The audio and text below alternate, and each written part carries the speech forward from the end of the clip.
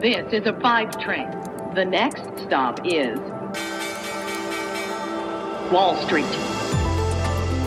Hallo aus New York, willkommen zu Wall Street Daily, dem unabhängigen Podcast für Investoren. Schön, dass ihr wieder mit dabei seid. Ich bin Sophie Schimanski.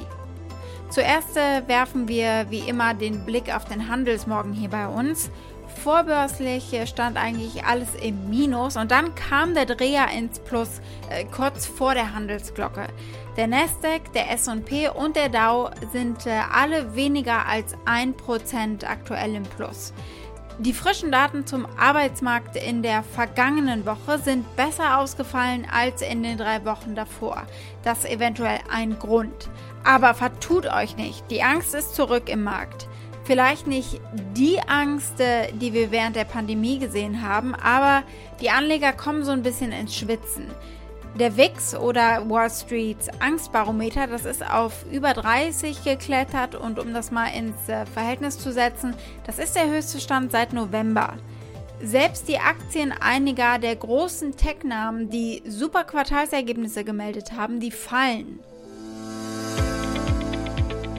Apple, Facebook mit Zahlen. Spoiler-Alarm, die waren gut. Tesla hat die Erwartungen verfehlt, zumindest was den Gewinn pro Aktie betrifft. Also es ist eine sehr volatile, dünnhäutige Gemengelage. Die Fed, die Öl ins Feuer da reingegossen hat. Die vorbörslichen Indikationen sind tiefrot und alles andere als positiv. Und es deutet sich ein wirklich ruppeliger Tag an.